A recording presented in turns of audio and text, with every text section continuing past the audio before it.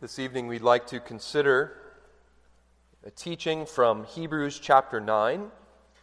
We'll give our attention to 11 through 22, but we're going to begin reading in verse 1 of Hebrews 9, which is on 1192 of your Pew Bibles.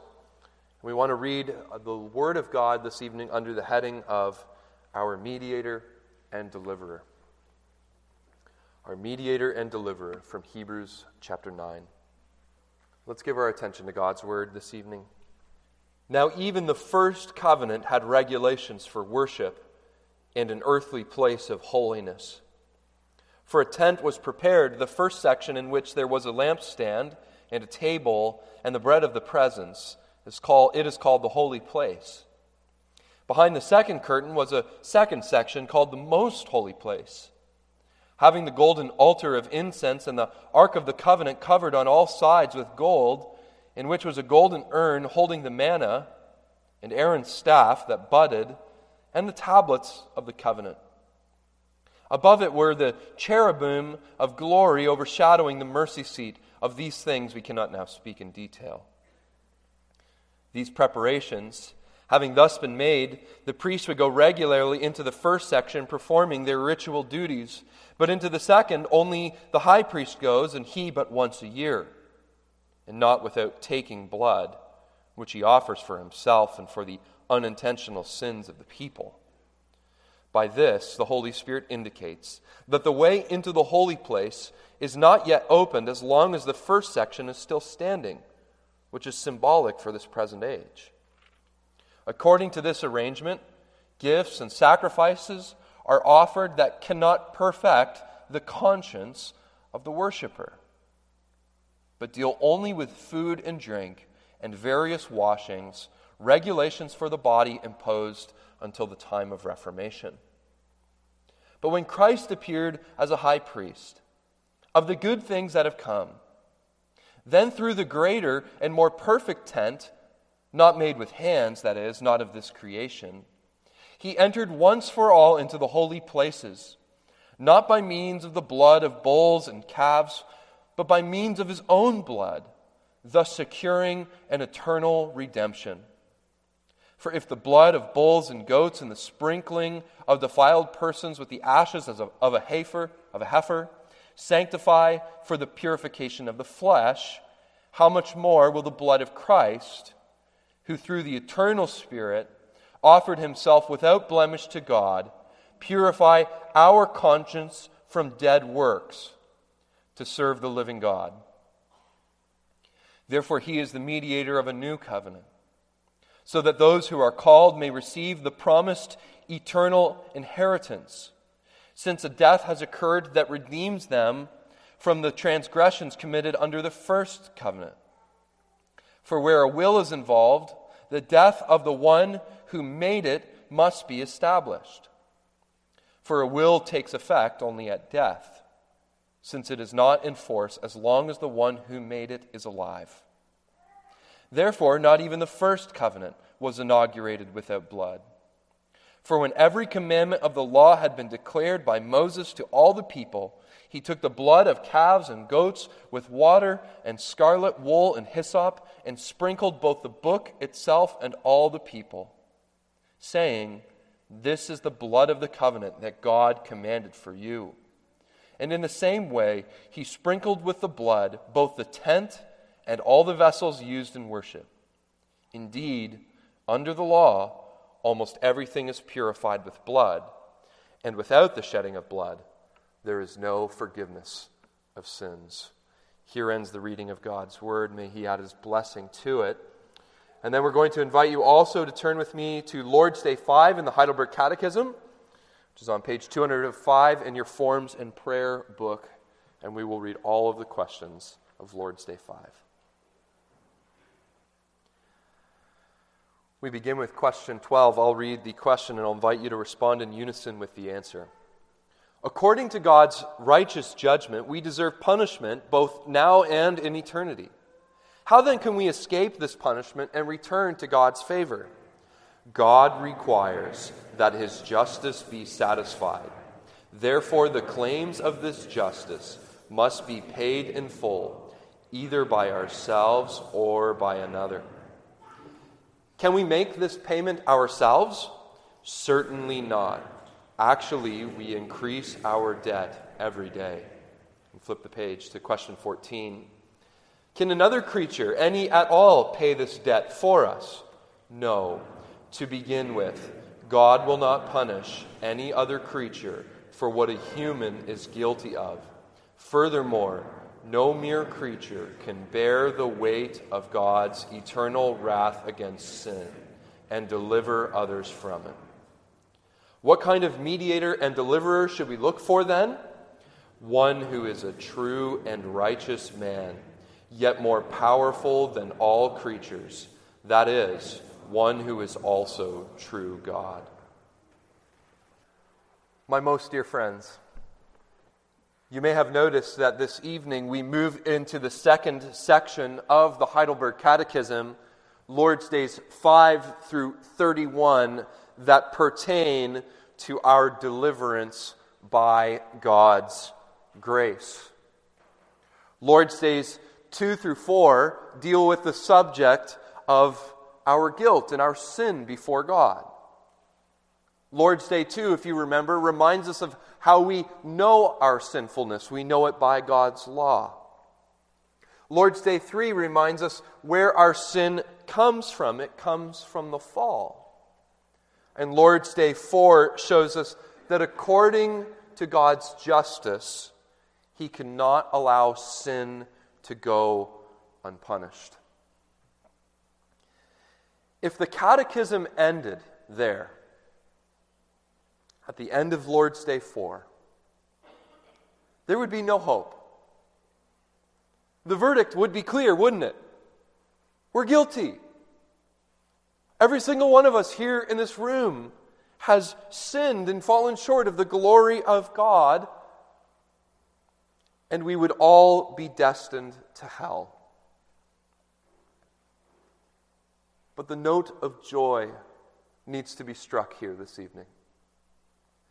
The Catechism doesn't end with Lord's Day 4, because the Bible doesn't end with man's sin and judgment.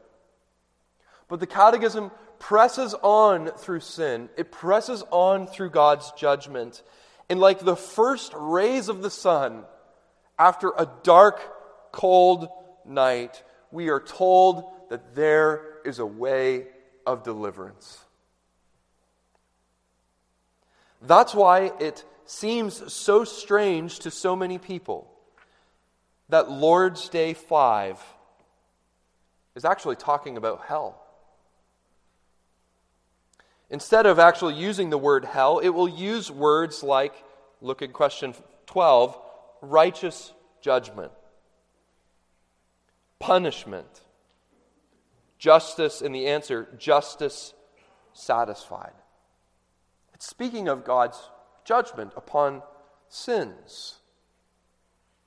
What the Catechism is seeking to make known for us this evening is that to truly know the gospel of Jesus Christ is not just to know about His love, it's not just to know about His service, not just to know about His dying for others, but that He has rescued His people from something terrible, something that none of us want to experience: eternal death and hell. Dear congregation, you need rescuing. Do you know that? Every single one of us needs to be rescued. Every single human being on this earth needs to be rescued. We're all sinners. God is terribly angry with our sins, and there is nothing we can do to save ourselves. But the evangelical message, the good news, is that that is not the end of our story. It is not the end of the Bible. But God has looked upon a world that is filled with sin. And his response is compassion and mercy, being so moved by his love for lost sinners that he will provide, as the Catechism says, deliverance. There is deliverance from his righteous judgment. There is deliverance from the punishment that we deserve. There is deliverance from his justice. There is deliverance from hell. What the Catechism, in a word, in a sentence I should say, wants you to know this evening is that there is a way to heaven. Do you rejoice in that? There is a way to heaven for you. There is a way in which we can be delivered from our sins and our misery. And it is not by the law. It is not by earning your salvation. It is by God's grace. I want you to notice then our theme this evening. The way to heaven is redemption through God's mediator and deliverer. The way to heaven is redemption through God's mediator and deliverer. I want you to see that just in two movements this evening. God has provided the deliverer we need, and God has provided the mediator we need. Let's look at that first point, the deliverer we need. As I just mentioned, we all need a deliverer. The Bible is very clear that you will either go to heaven or you will go to hell. Jesus said in Matthew 25 that when he returns from heaven to the earth, that he will separate the sheep from the goats, and some will go to eternal punishment and others to eternal life. Likewise, the Apostle Paul says it this way in Romans 6, the wages of sin is death, but the free gift of God is eternal life. You see those two things contrasted. There is life, there is death. There is heaven, there is hell. But a lot of things in this world promise deliverance. Deliverance is being sold by many people, religions, and things in our world. We think this evening of something like the Roman Catholic Church, which might be an easy example to say that we will deliver you. The church, the mother church, will deliver you from sin and death and hell. Islam claims that Allah and his prophet Muhammad, he is the mediator, he is the deliverer. But not only this, we know that there are people today who peddle agendas similar to these things, though not shrouded in religion. One might think of the LGBTQ agenda that says to be delivered from the society's norms on these certain things. That will be your deliverance. Even some sciences will say that to really unlock the mind, one needs an enlightenment from an archaic way of thinking. I put the question to you, dear listener, will any mediator do?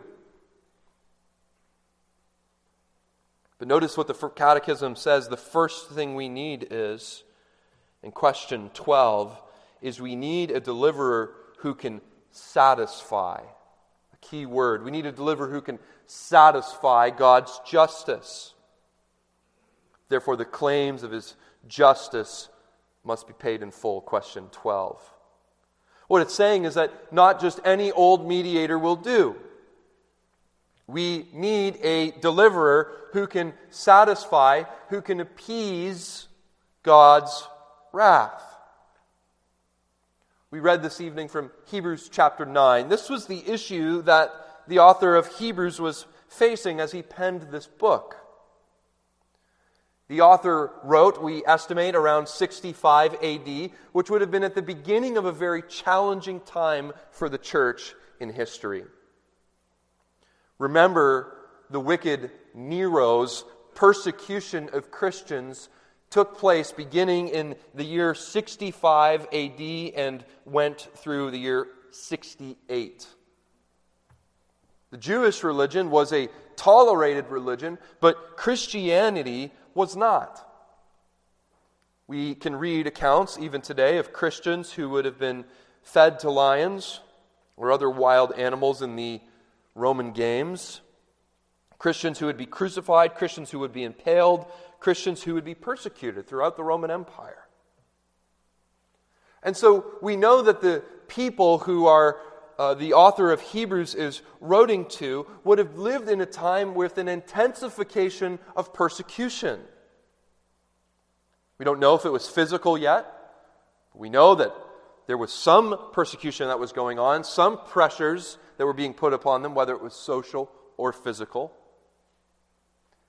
And the second thing we know about Hebrews, the great challenge on the author's mind, is that there were many in the congregation who were tempted to go back to Judaism. Is Christ the deliverer we need? Or can we go back to the old covenant? Can we go back to the ceremonies of the law? Can we go back to the temple? Go back to the priesthood? We received God's grace in the Old Testament. These were Jewish Christians, we believe. They received the promises of God. They received the law of God. Why can't these things be our deliverer again? See, one thing we can forget as Reformed Christians in the 21st century is that, yes, the Old Covenant was barbaric in a sense, with a lot of bloodshed and ceremony and pomp and circumstance, but it was quite beautiful. That's why I asked us to sing Psalm 84 before we approached the reading of God's Word this evening. Talking about the beauty of Zion, the joy of going to the temple. And you see, the author kind of outlines that in Hebrews chapter 9, verses 1 through 10, where he talks about the tabernacle in the wilderness. He's referring to Exodus chapter 25, where Moses is told to build a tabernacle on earth that is an image of, that is a replica of, the tabernacle that exists in heaven. It was an imitation of the dwelling place of God in heaven on earth. And in verses 1 through 10, he outlines these things. In verses 1 through 3, he talks about a tent that was erected in the wilderness. And after the Exodus, God instructed his people to create an outer tent with a courtyard and an inner tent. And then in the center of that inner tent existed the Holy of Holies. And brothers and sisters, I wish I could have seen how beautiful this thing would have been. There would have been a golden altar of incense. There would have been a golden ark of the covenant. Even the walls of the tent of the Holy of Holies were said to be laced with gold. But the most glorious aspect was the menorah, the lampstand. 6 lamps of gold. Do you imagine the radiance of beauty? The reflection that would have come off of the room and all the gold-plated things. Imagine how beautiful it would have been.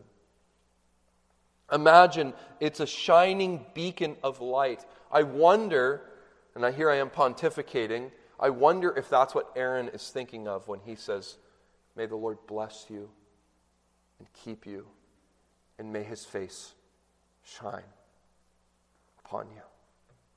Is he thinking of the Holy of Holies and the radiance and the brightness?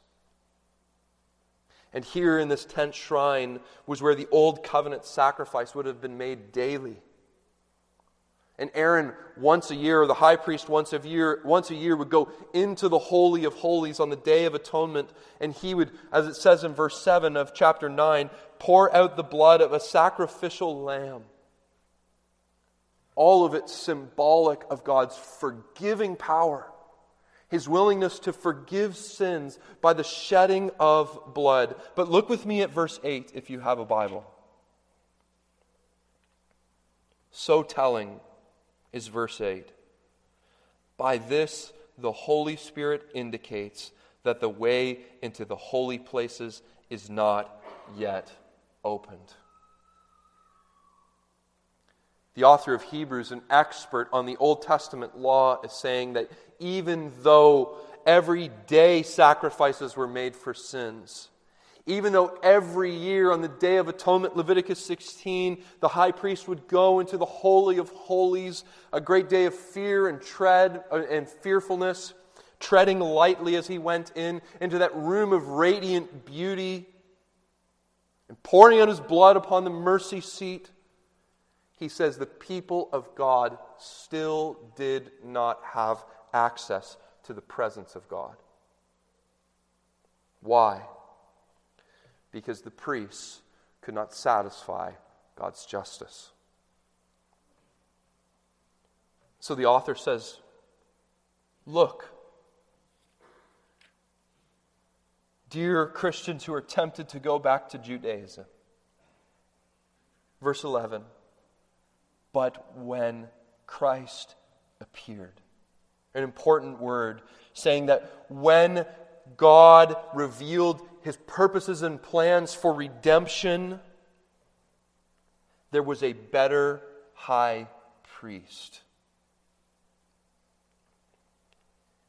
He, in His paying for sins, does not go to an earthly tabernacle that is an imitation of the heavenly places above, but He goes to a greater and a more perfect tent not made with hands. Spiritually speaking, He goes into heaven, to the heavenly dwelling place of God, and where the priests every day had to make sacrifices, and every year went into the Holy of Holies and poured out their blood, and the people of God still did not have access to God's presence. The author of Hebrews contrasts that in verse 12, but says Christ entered once and for all. That's the priest's work could only cover your sins for a short time. It could only atone for the sin until you sinned the next time. Look at what the author of Hebrews says. That Christ's sacrifice is complete. Christ's sacrifice is eternal. Christ is a better priest. He is a better deliverer than what the old covenant could give you. But Christ is not only the high priest, isn't He, beloved? Not only do we need a better priest, we need a better sacrifice. In the Old Covenant, in order for sinners to even dwell near the presence of God, they needed to become what we say in our theological context, it means they needed to be ritually cleaned. And what I mean by that is they needed to be outwardly cleaned. They needed to be outwardly pure in order to go into the tabernacle. And so if you read the book of Leviticus, you'll read all these instances of washing themselves and washing the utensils and sprinkling with blood. What it's doing is cleaning its outward, external aspect of the man or of the utensil so that it might be able to be near the presence of God. That's what verse 13 is referring to when it says the purification of the flesh. It offers an external and outward holiness. But look at what the author is saying here, and do not miss this, for this might be one of the greatest errors that is present in our modern day church, is that it could not cleanse inwardly. Do you understand that, dear congregation? The Old Testament sacrifices could not cleanse the soul. The author says that in verse 9. That it could not cleanse the conscience, perfect the conscience.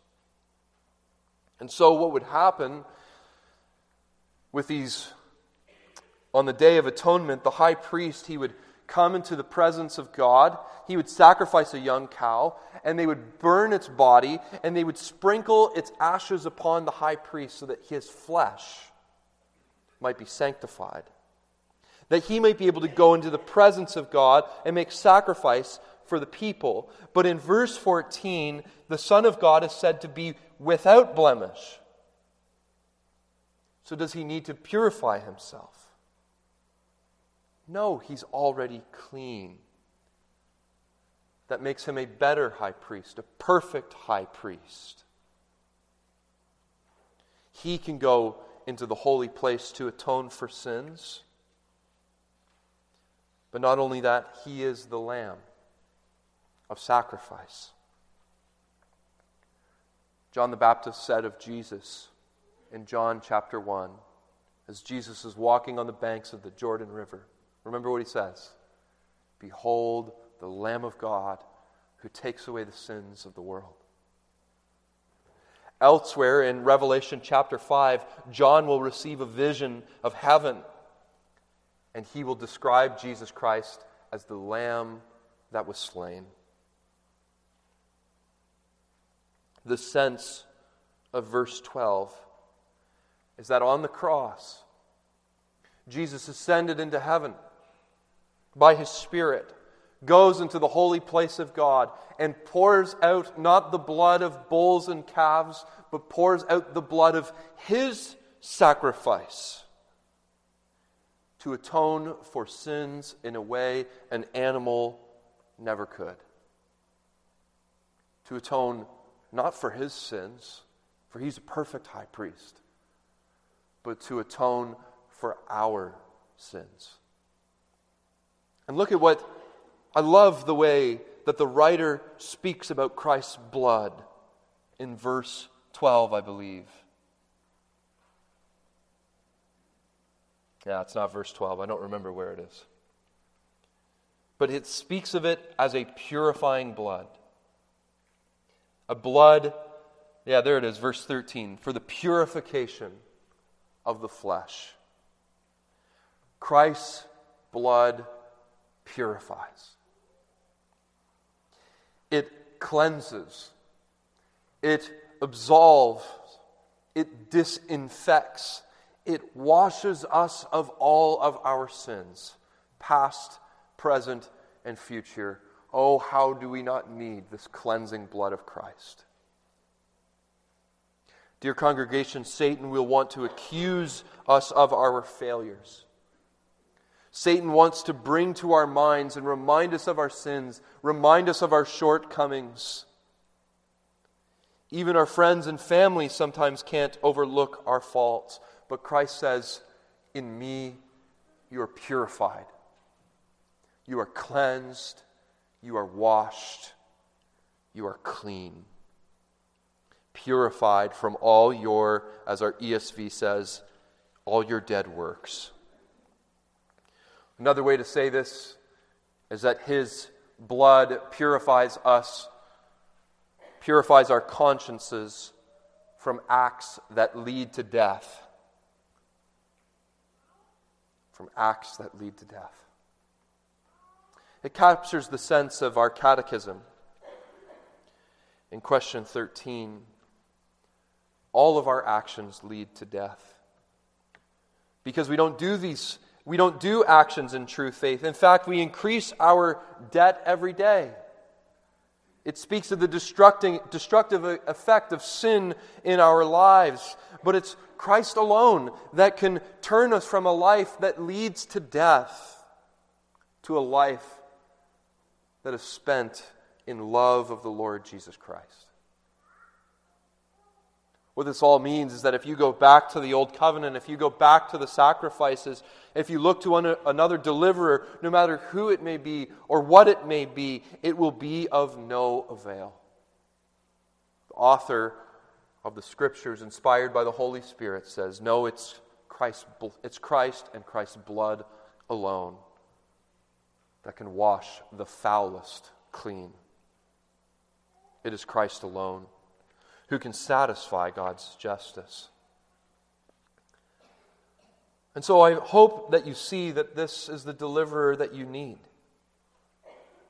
But there may be some of you here wondering, well, how do I receive this deliverer? How do I get his benefits? How do I make what Christ has accomplished on Calvary's cross mine? But notice in question 12, it actually shows us how we can pray for salvation. Look at what it says. First, there needs to be a confession of guilt that we deserve punishment now and in eternity. The sinner's prayer begins with recognizing that we are sinners. And that we don't make excuses for our sins. We don't say, well, I'm not as bad as my wife, or my brother, or my sister, or at least I'm not some other bad character. But we become someone by the Holy Spirit who says, like David, I have sinned against you and you alone, O God. Our mouths are stopped. There's no more excuses. We deserve the punishment, but we pray, secondly, to escape the punishment.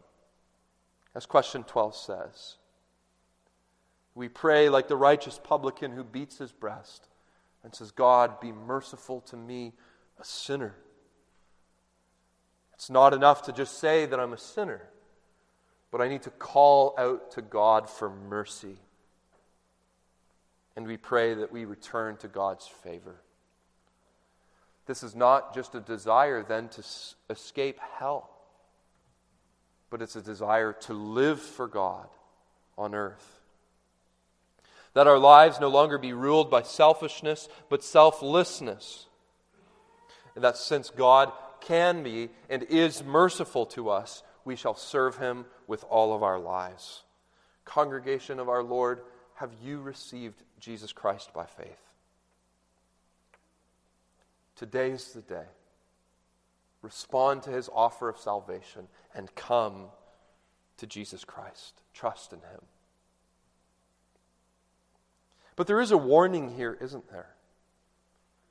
The author takes great pains to show us that to forsake Christ, to forsake this better priest, to forsake this better sacrifice, is actually to forsake deliverance. It's to forsake salvation. Even in the Old Covenant, now that Christ has come, it's obsolete.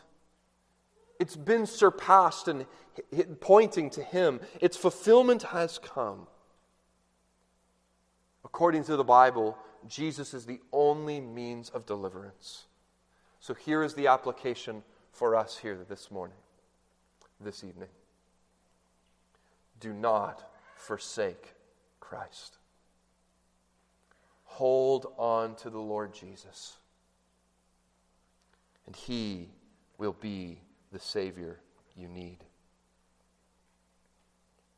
A second word of application is our culture understands the word deliverer to be more along the lines of an emancipator, a liberator from captivity, who, after He liberates us, He cares not for how we live our lives in our freedom. But this is not true of Christ. The author of Hebrews says He is a high priest who delivers us, but He is also the King now who rules over us. We are to live for His glory. Dear congregation, if you have answered that question, yes, I live for Christ, then you must take Christ home here with you this evening.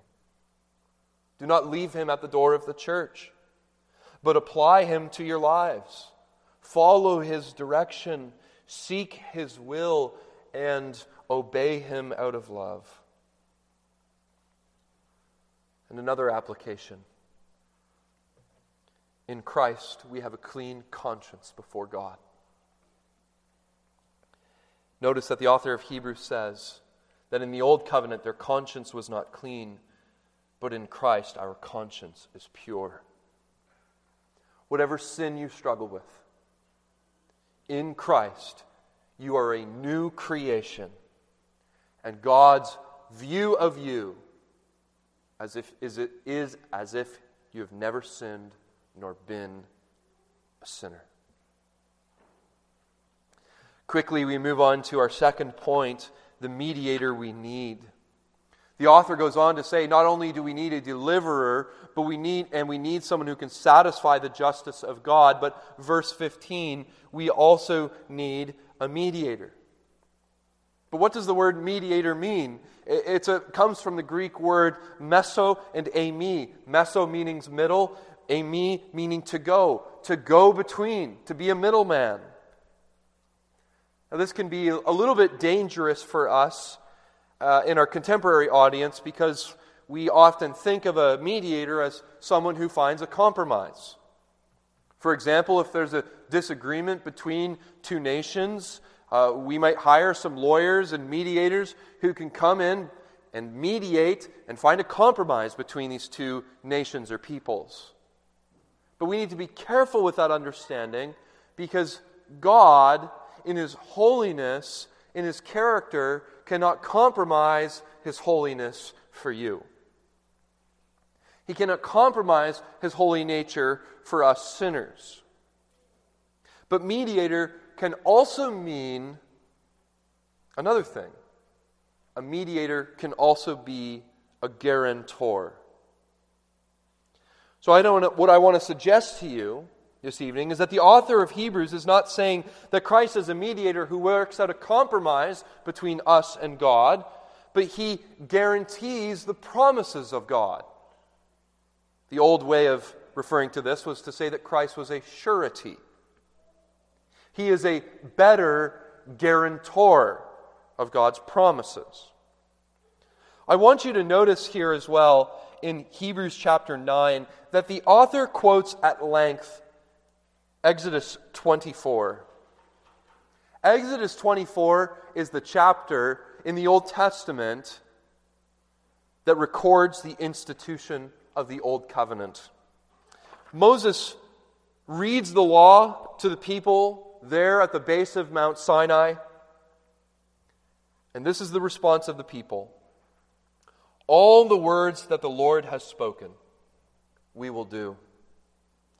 Then Moses gives some burnt offerings and fellowship offerings. Then Moses reads the book of the covenant, and the people respond again in verse 7 and say, all that the Lord has spoken, we will do, and we will be obedient.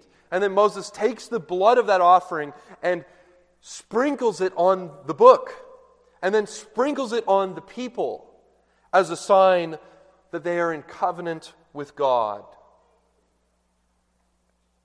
You might ask this evening, why does this even matter?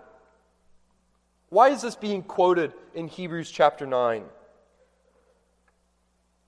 But there are characteristics here that bear analogy to the covenant we enjoy with Christ today. Notice that there are two parties. There is God and man, and they enter into covenant together based on the stipulations of the covenant. There was a death of an animal, and its blood was sprinkled on the book. And the people said, we will be obedient to God. That was the basis of the covenant. But look what the author of Hebrews is saying here. Even with all this pomp and circumstance, even though they just saw God thunder on the mountain, this covenant could not guarantee salvation. It cannot cleanse the sinner's conscience because sinners can't keep up their end of the bargain. Sinners keep sinning. Sinners increase their debt every day. And the Old Testament could not guarantee eternal life. The Old Testament could not guarantee the forgiveness of sins. Only Christ can guarantee and promise salvation. And so the author says, Christ is not only a better deliverer, but He's a better mediator. Because He uses the example of a will in verses 16 through 17. As many of you know, and many of you may have already done by now, but a lawyer will draw up a will and allot your possessions to various individuals, but until we die, what does that will mean? Nothing. It's just a piece of paper. And when we die, that's when it's validated and our possessions will be distributed. But while living, it's just a document. The implication is this evening. God has drawn up a will, and He says that all those whom He calls shall have eternal life. And since there is no other deliverer or creature that can meet its conditions, Christ, as the deliverer and mediator, has died to validate His will for you. Just as a person who upon his death leaves his possession to his heirs, Christ has left the possession of eternal life for you. And when He holds up the cup in Luke 22 and says, "This is the new covenant," He is saying that not only that He stands between God and man, but that He guarantees whoever eats of this bread and drinks of this cup by faith will have eternal life.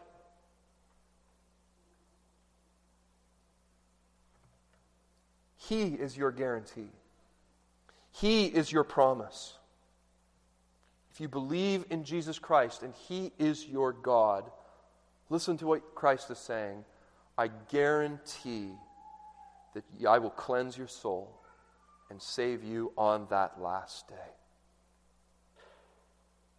That's the sense of question 15 of our catechism. We don't need to get into the details of it, since the natures of Christ will be our subject in Lord's Day 6. But the main concern is that redemption can only come from God. And since Christ is both God and man, since He is both priest and sacrifice, deliverer and mediator, He is the only answer to this question. The blood of bulls and goats cannot take away sins. The ashes of a heifer cannot purify the conscience. A priest cannot deliver you. The law cannot guarantee salvation. The author of Hebrews makes clear all of these things are only found in Christ Jesus, the Lord. So let's conclude this evening. Just like the First Testament, the law demanded that everything be purified with blood. But what we've learned is that it's the blood, not the blood of bulls and goats, that can atone for sins. The blood we need is the blood of a mediator and deliverer who was willing to shed His blood in a substitutionary death in order to cover all of our sins and to make a way for us to go to and to enjoy heaven for all of eternity. Amen. Let's pray. Our Heavenly Father, we thank You for the deliverer and the mediator that we have in the Lord Jesus Christ. We thank You for His blood that was shed on Calvary's cross. Oh, how we needed a Savior like Him. We pray, Heavenly Father, that if there be any among us who have not yet trusted in the Lord Jesus Christ, that You might touch their souls by the power of Your Holy Spirit. Call us unto Yourself. Win many for Your glory. And may we apply again and again the blood of Jesus to every sin, for He purifies our conscience from the accusations of the evil one. We give You thanks for Him, and we ask that we might praise Him this day and for all of eternity. And we ask this all in Christ's name. Amen.